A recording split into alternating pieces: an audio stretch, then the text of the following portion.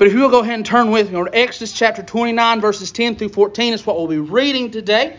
As we've spent the past couple of weeks going through this idea of the gospel, breaking down the gospel, that it's not just one event that constitutes the gospel, but the gospel has something that has been going on since the beginning of time. We recognize in Genesis, God Himself begins the story of the gospel, of redemption, of salvation, of His mercy and caring for His people. And we see that throughout all the Scriptures on how the fall comes, but God still loves us, and they come and they go in captivity, but He delivers on His promises, and if His promises are true then, His promises are still true now. But today I want us to talk about the sacrifice, a sacrifice. Amen. So we'll read here in Exodus chapter 29, verses 10 through 14. So it says, "You shall also have the bull brought before the tabernacle of meeting, and Aaron and his sons shall put their hands on the head of the bull. Then you shall kill the bull before the Lord by the door of the tabernacle of meeting.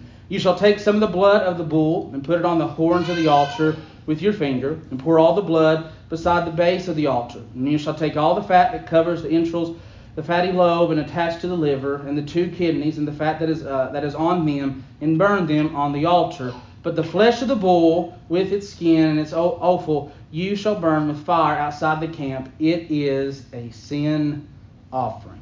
Yeah. Exodus 29, 10 through 14.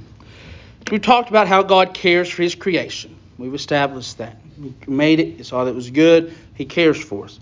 We talked about how mankind fell into sin. They took of the tree that they weren't supposed to, and they fell into sin. But even in that instant, God just didn't cast out and say, "I'm done with you." He began in that moment this redemption plan. We know in Genesis 3:15, He says, "There'll be somebody that comes from the seed of this woman that crushes Satan, that crushes the enemy," right? We learned about how He's faithful to the promises. But with all those things together, how will God redeem His creation? How does God redeem His creation? How does God deal with sin? You know, I've realized in my ministry, many times people will ask questions, well, why doesn't God just look over sin, overlook sin? Why doesn't God just go and just forgive and forget about everybody's sin and just let everybody do what they want to do? If He's God, if He's so powerful, if all these things, then why does He care about our sin? Why doesn't He just overlook it? But the answer is that God is just. He is perfect and just. And justice is only needed if something morally wrong has been done. We know that God is good. He is morally upright, holy, and righteous in His character. For God to uphold what is good, pure, and right, He must condemn sin. Right. Let us not forget that sin is serious. It's a serious transgression against God Himself. It is destructive, and it is the antithesis of what God is. And all that God is good and pure and perfect, sin is evil and destructive and corrupting of all that God has made and all that God has created. God, being perfect and good, was compelled by His nature, and that perfect and good, to enforce a punishment upon the inception of sin into the world that He created. He saw sin, He saw Adam and Eve, they disobeyed Him, and the goodness within Him saw that sin, saw the evil, saw what they had done, and He was compelled to create this punishment. And that's where that comes up, and we know that they have to, and we still today, have to face death, and they face separation from God Himself.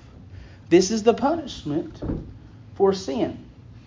Now, we've said it before, and we understand that once that sin has occurred, once that separation has happened, the breaking of the relationship that mankind had with God, God had no responsibility over us. He didn't have to mend that. That's right. But we know that He did. That's right. That He does. That He is working in that to bring us together. God could have sat up on His throne and watched generation after generation after generation be born into this evil-stricken world of sin and live a life of sin all their life. And all they know is separation from God, and all they know is death and separation from Him in eternity. He could have done that, but He saw our plea. He saw our plight. And He was moved. And that good, perfect nature that caused Him to create the punishment also drove Him to create a way for us to find forgiveness. And that is where we get to the scripture here that we've read this morning. He initiated the plan in Genesis 3:15. But in Genesis 3:15, he didn't say how I'm going to redeem you. He didn't say how I'm going to bring forgiveness for your sins. And up to this point, we don't see that. It's not written down. It's not elaborated. It's not told to us how we can have forgiveness from sins up until Exodus and the Mosaic Law. And that's what we find here is one of the instances where God is instructing Moses on how they are supposed to give a sin sacrifice, a sin offering. And we're taught that. So we're shown that God has developed and established this plan for us to have forgiveness through sacrifice. You know, we might read this process. And we've seen it played out in Scripture. It's talked about oftentimes throughout the Mosaic Law, the first 5 books of the Bible. We see it talked about whenever we talk about the temple and those practices, this idea of sacrifice. And a lot of times in our modern way of thinking, we say, man, that's pretty harsh. Sacrifice, that sounds pretty aggressive. Maybe a little overbearing. Isn't that a little too much? Did he really have to go to that point, go that far? But remember, sin was a serious transgression against God. Yeah.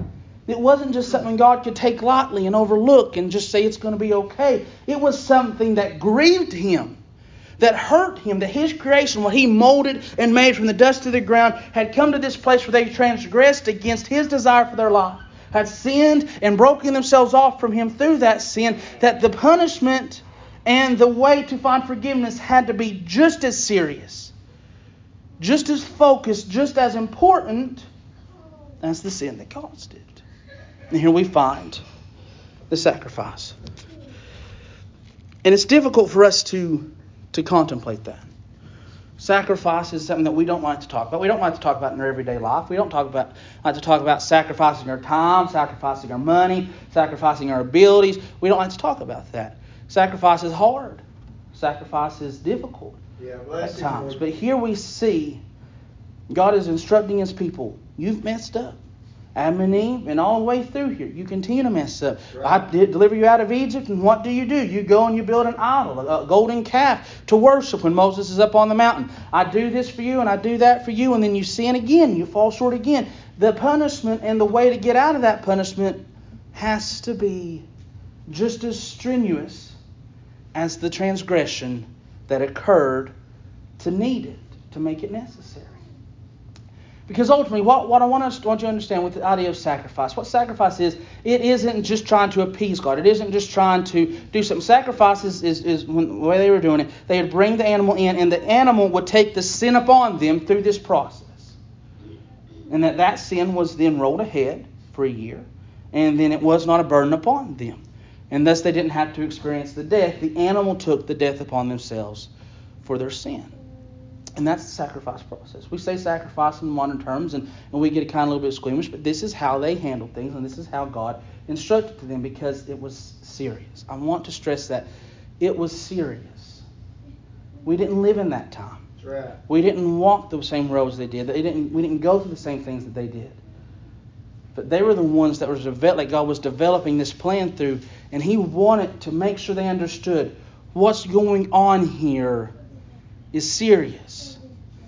And where we haven't had to do and go through the same processes that these early followers of God had to, the early people of God had to, sometimes we don't realize and understand how serious sin is.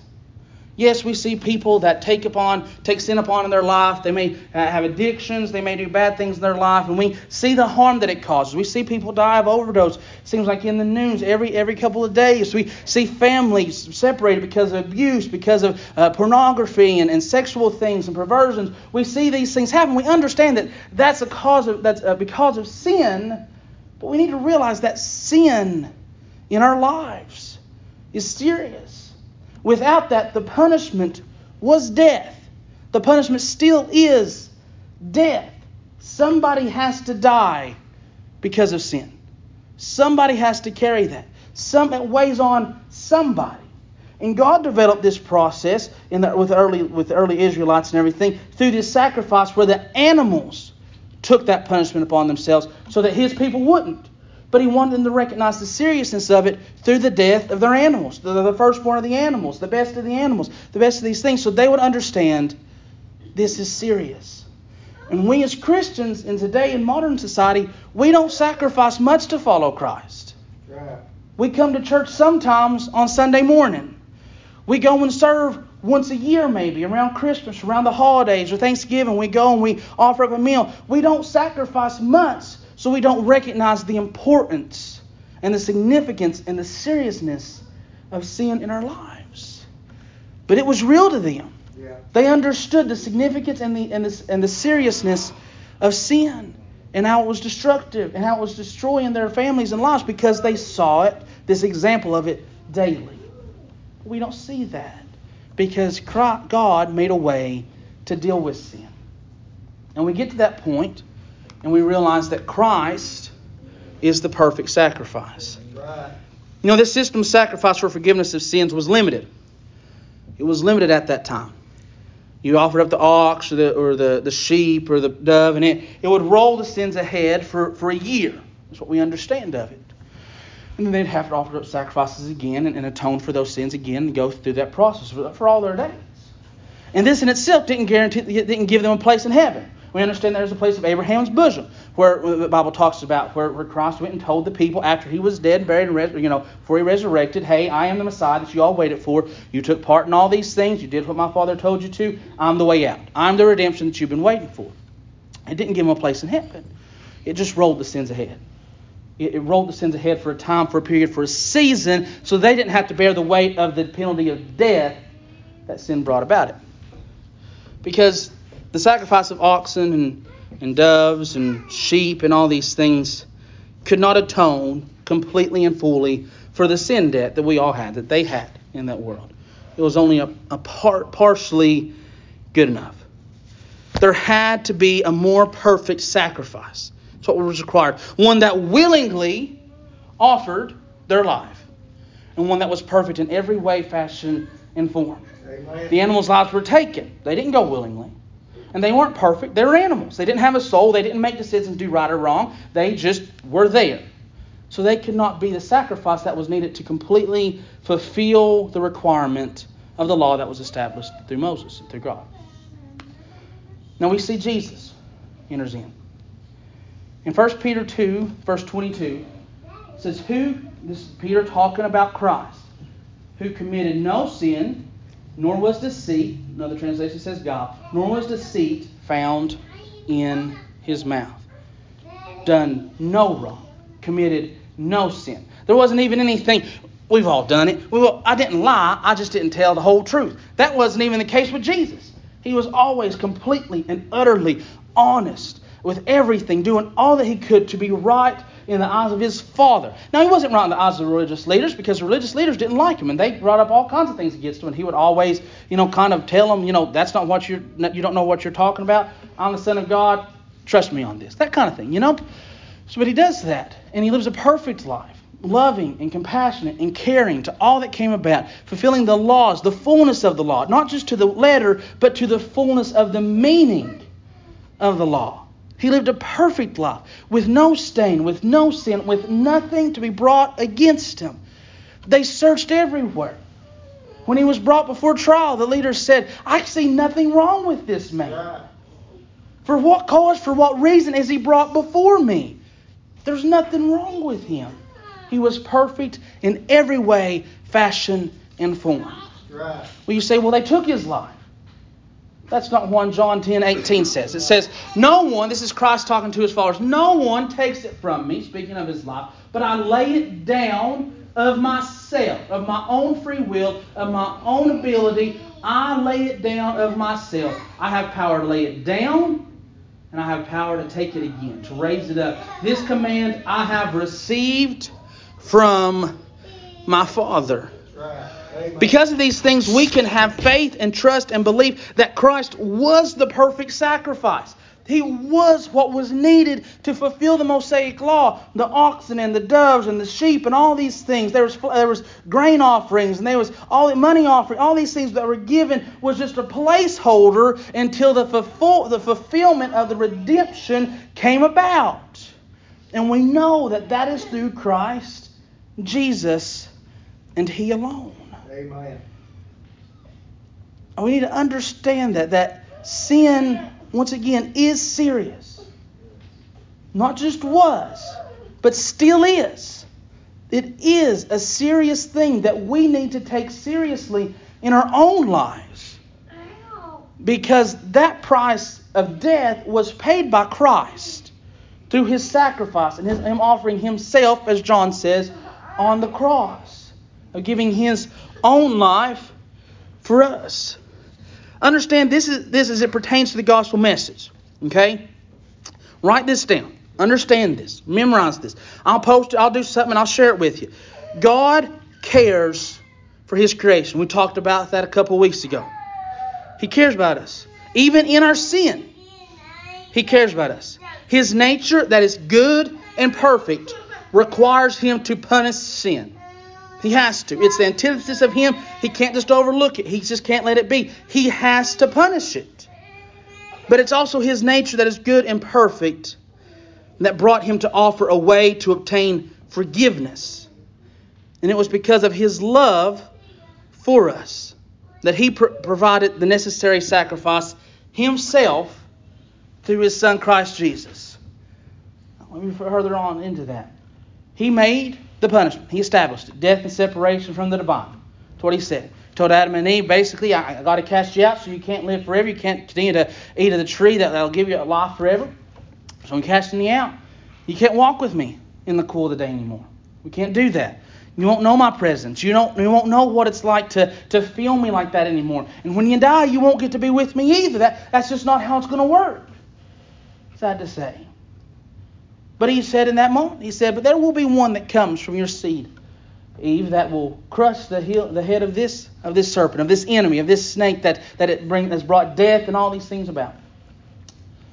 And we see that, we understand that. But not only did He make the way. Here we see in Exodus 29:10-14 talking about the sacrifice. Not only did He make the way of forgiveness, but He provided the sacrifice that was necessary as well. Let me put it in this situation. Say you love your wife so much, right? You love her to death before you're married, and you said, and maybe she said, hey, I'll marry you, but you got to get me a really nice ring, really nice.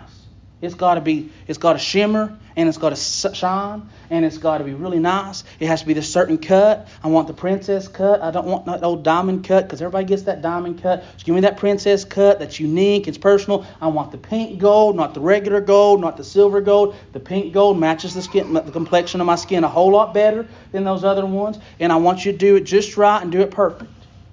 But then she turns around and she gives you the exact ring that she was requiring for her hand in that relationship. It's the same thing with God. He said, hey, in Exodus, this is the rules. This is how we're going to play this game. You've got to offer sacrifice to roll the sins away, to even have any kind of relationship with me. If you want me to be your God, you've got to offer up these sacrifices. You've got to follow these laws that I've given you. But then He turns around.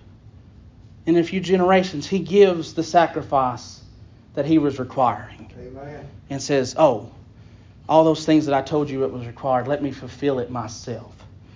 Because you can't do it in your own self. And we need to recognize that. Sin was destructive and was destroying everything and will continue to destroy everything. Right.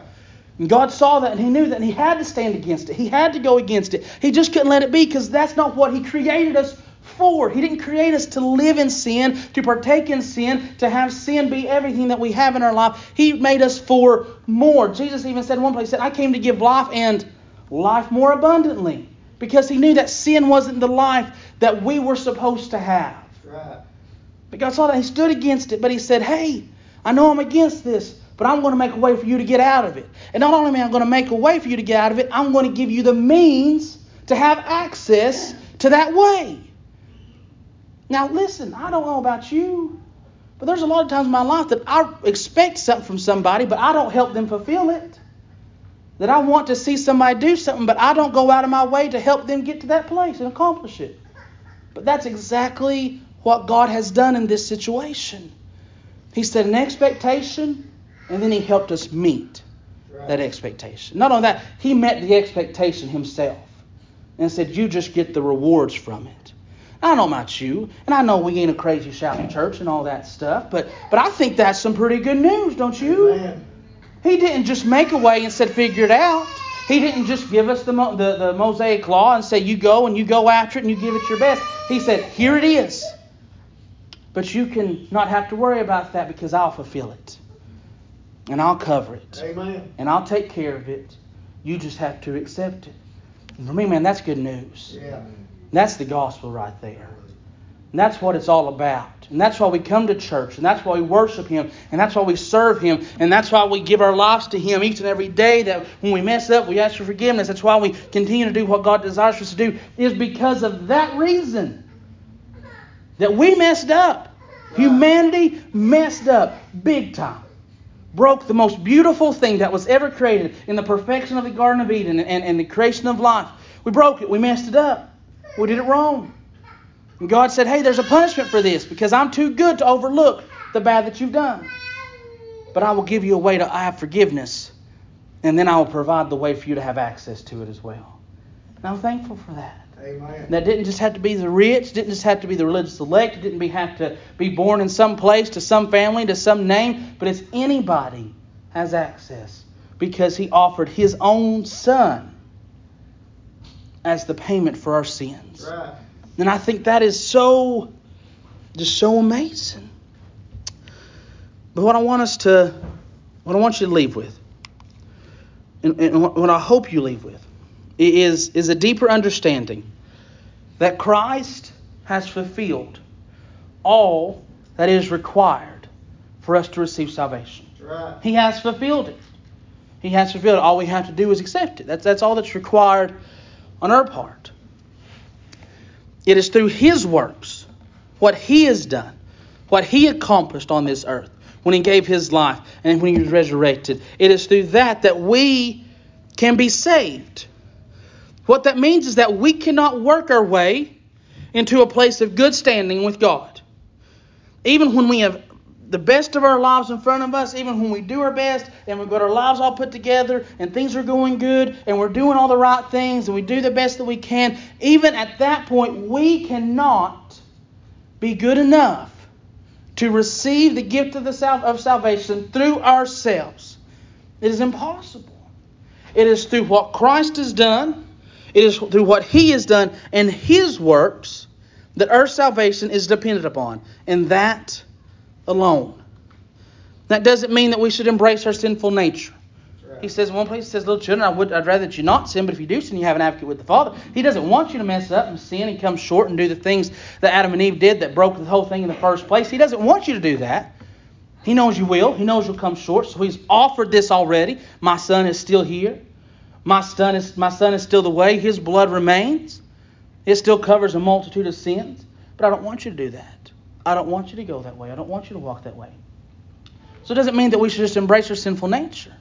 Right. But when we look at the gospel message, and we look at where we've got to at this point, we see that God cares, and we see that even in the fall, He's making a way for us, and we see that He is good and faithful to His promises, that He'll deliver us, that He'll send a Redeemer, that He'll do all these things for us. He'll never leave us, He'll never forsake us, He'll go with us even to the ends of the earth. We see these things, and then we see what we've talked about today, that God not only made a way for us to get forgiveness, but He fulfilled the requirements for us to have it as well. That should encourage us and inspire us and drive us that once we have received that gift of salvation, that we follow Christ obediently in all things. That we do what He has required of us. That He do what He asks us to. That we are obedient to His command. He says, if you love me, you will do whatsoever I have commanded you. Whatsoever I have commanded you. Amen. Bless Him, Lord. So as we look at this gospel message, and next week we're going to talk about what our reply should be. What our reaction should be to the gospel message. But we'll start here. We should recognize that when we see these things, the threads of the gospel message that is in Genesis and Exodus and all these first couple of books of the Bible with the laws that are written out, when we see that thread already started, the foundation being laid, the story already being told in that part that's going to be fulfilled through Christ Jesus and is continuing to be fulfilled in our lives today, it should inspire us and invoke emotions in us and that drive us to serve Him and to worship Him and to lift Him up and to do what it is that He has required of us and to follow in His footsteps. Yeah. Bless Him, Lord. And I'm thankful that we can look at this and we see a caring and we see a loving and we see a passionate God that as soon as we sin said, I will do anything to get them back. I will do anything to make it right. To fix that broken, I'll do it all. And I'll do whatever I can. I am growing up. My mom, what was it called? Home decor. What was the home decor you would go? Somebody'd come in and they'd have the nice shows and then they'd sell you something for $40 that you could probably get at the Dollar Tree or something like that. Home interior, that's it, Faye. Okay. Home interior. She had this Jesus statue. I think it was supposed to be him out on the water. He's going like this, right? Well, there was a rule in the house to not play with balls. Okay. Throw them around or bounce them or whatnot. Well, sometimes we didn't follow that rule. Just once and every now and then. And there was one time she had this nice little cabinet. Had all of her nice little figurines and stuff on it. And one of the balls, we were just bouncing it that day, just gently. And something crazy happened. So I don't know if some just great wind blew through a window or an earthquake or something. But this ball ended up hitting this cabinet and knocking the Jesus figurine off. Okay. So we got on a huff. Mom was outside doing something. I don't know. We got on a huff and it broke one of Jesus' arms. We're like, we can fix this. You know, I mean, I've played with Legos enough. I know how to put stuff back together. We can fix this. We got some kind of glue or something and put the arm back on in a rush because, I mean, she was just outside. She'd come in any moment. We got to put this on. We got to fix this. And she didn't notice it that day or the next day. But there was some time in that time period that she got to looking at Jesus, you know. And she was like, something's different about Jesus. And in our hurry, in our rush to fix what we had broken, we glued Jesus' arm back on the wrong way. And where Jesus was standing out calming the sea, now he was DJing. And I mean, it just kind of went. It was not right. Okay. And that's the same thing with our salvation. When we try to fix it through our own works and through our own abilities and what we can do, we won't fix it. We'll make a mockery of what salvation is. Amen. But when we allow God to fix it, when we allow and accept the plan and the path that He has made and that He has given us access to, we can receive the fullness of the gift of salvation that He offers us and desires for us to have. And that once we experience that and feel that, it should fill us and overfill us with joy and feelings of gratitude and thankfulness that we must express through our words and through our actions and through our treatment of others. Amen. That's the word that God has given us this morning. I pray that you look at this scripture and I pray that you leave realizing that there was nothing that you could have done to fix this. No way in your own power and your own ability to earn some gift of salvation. There's nothing we could have done.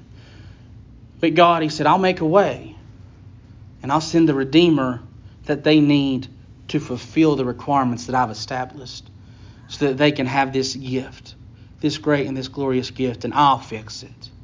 I'll fix it. I know a lot of times in my life when I preach, we celebrate Jesus as we should, but God orchestrated all of this. And a lot of times we look at the Old Testament and we think, man, God is harsh. But when you really look at what God is doing, He is beautiful and He is wonderful and He is kind. And you can see that He really does care about His creation. Amen. That He really does care about His creation. So if you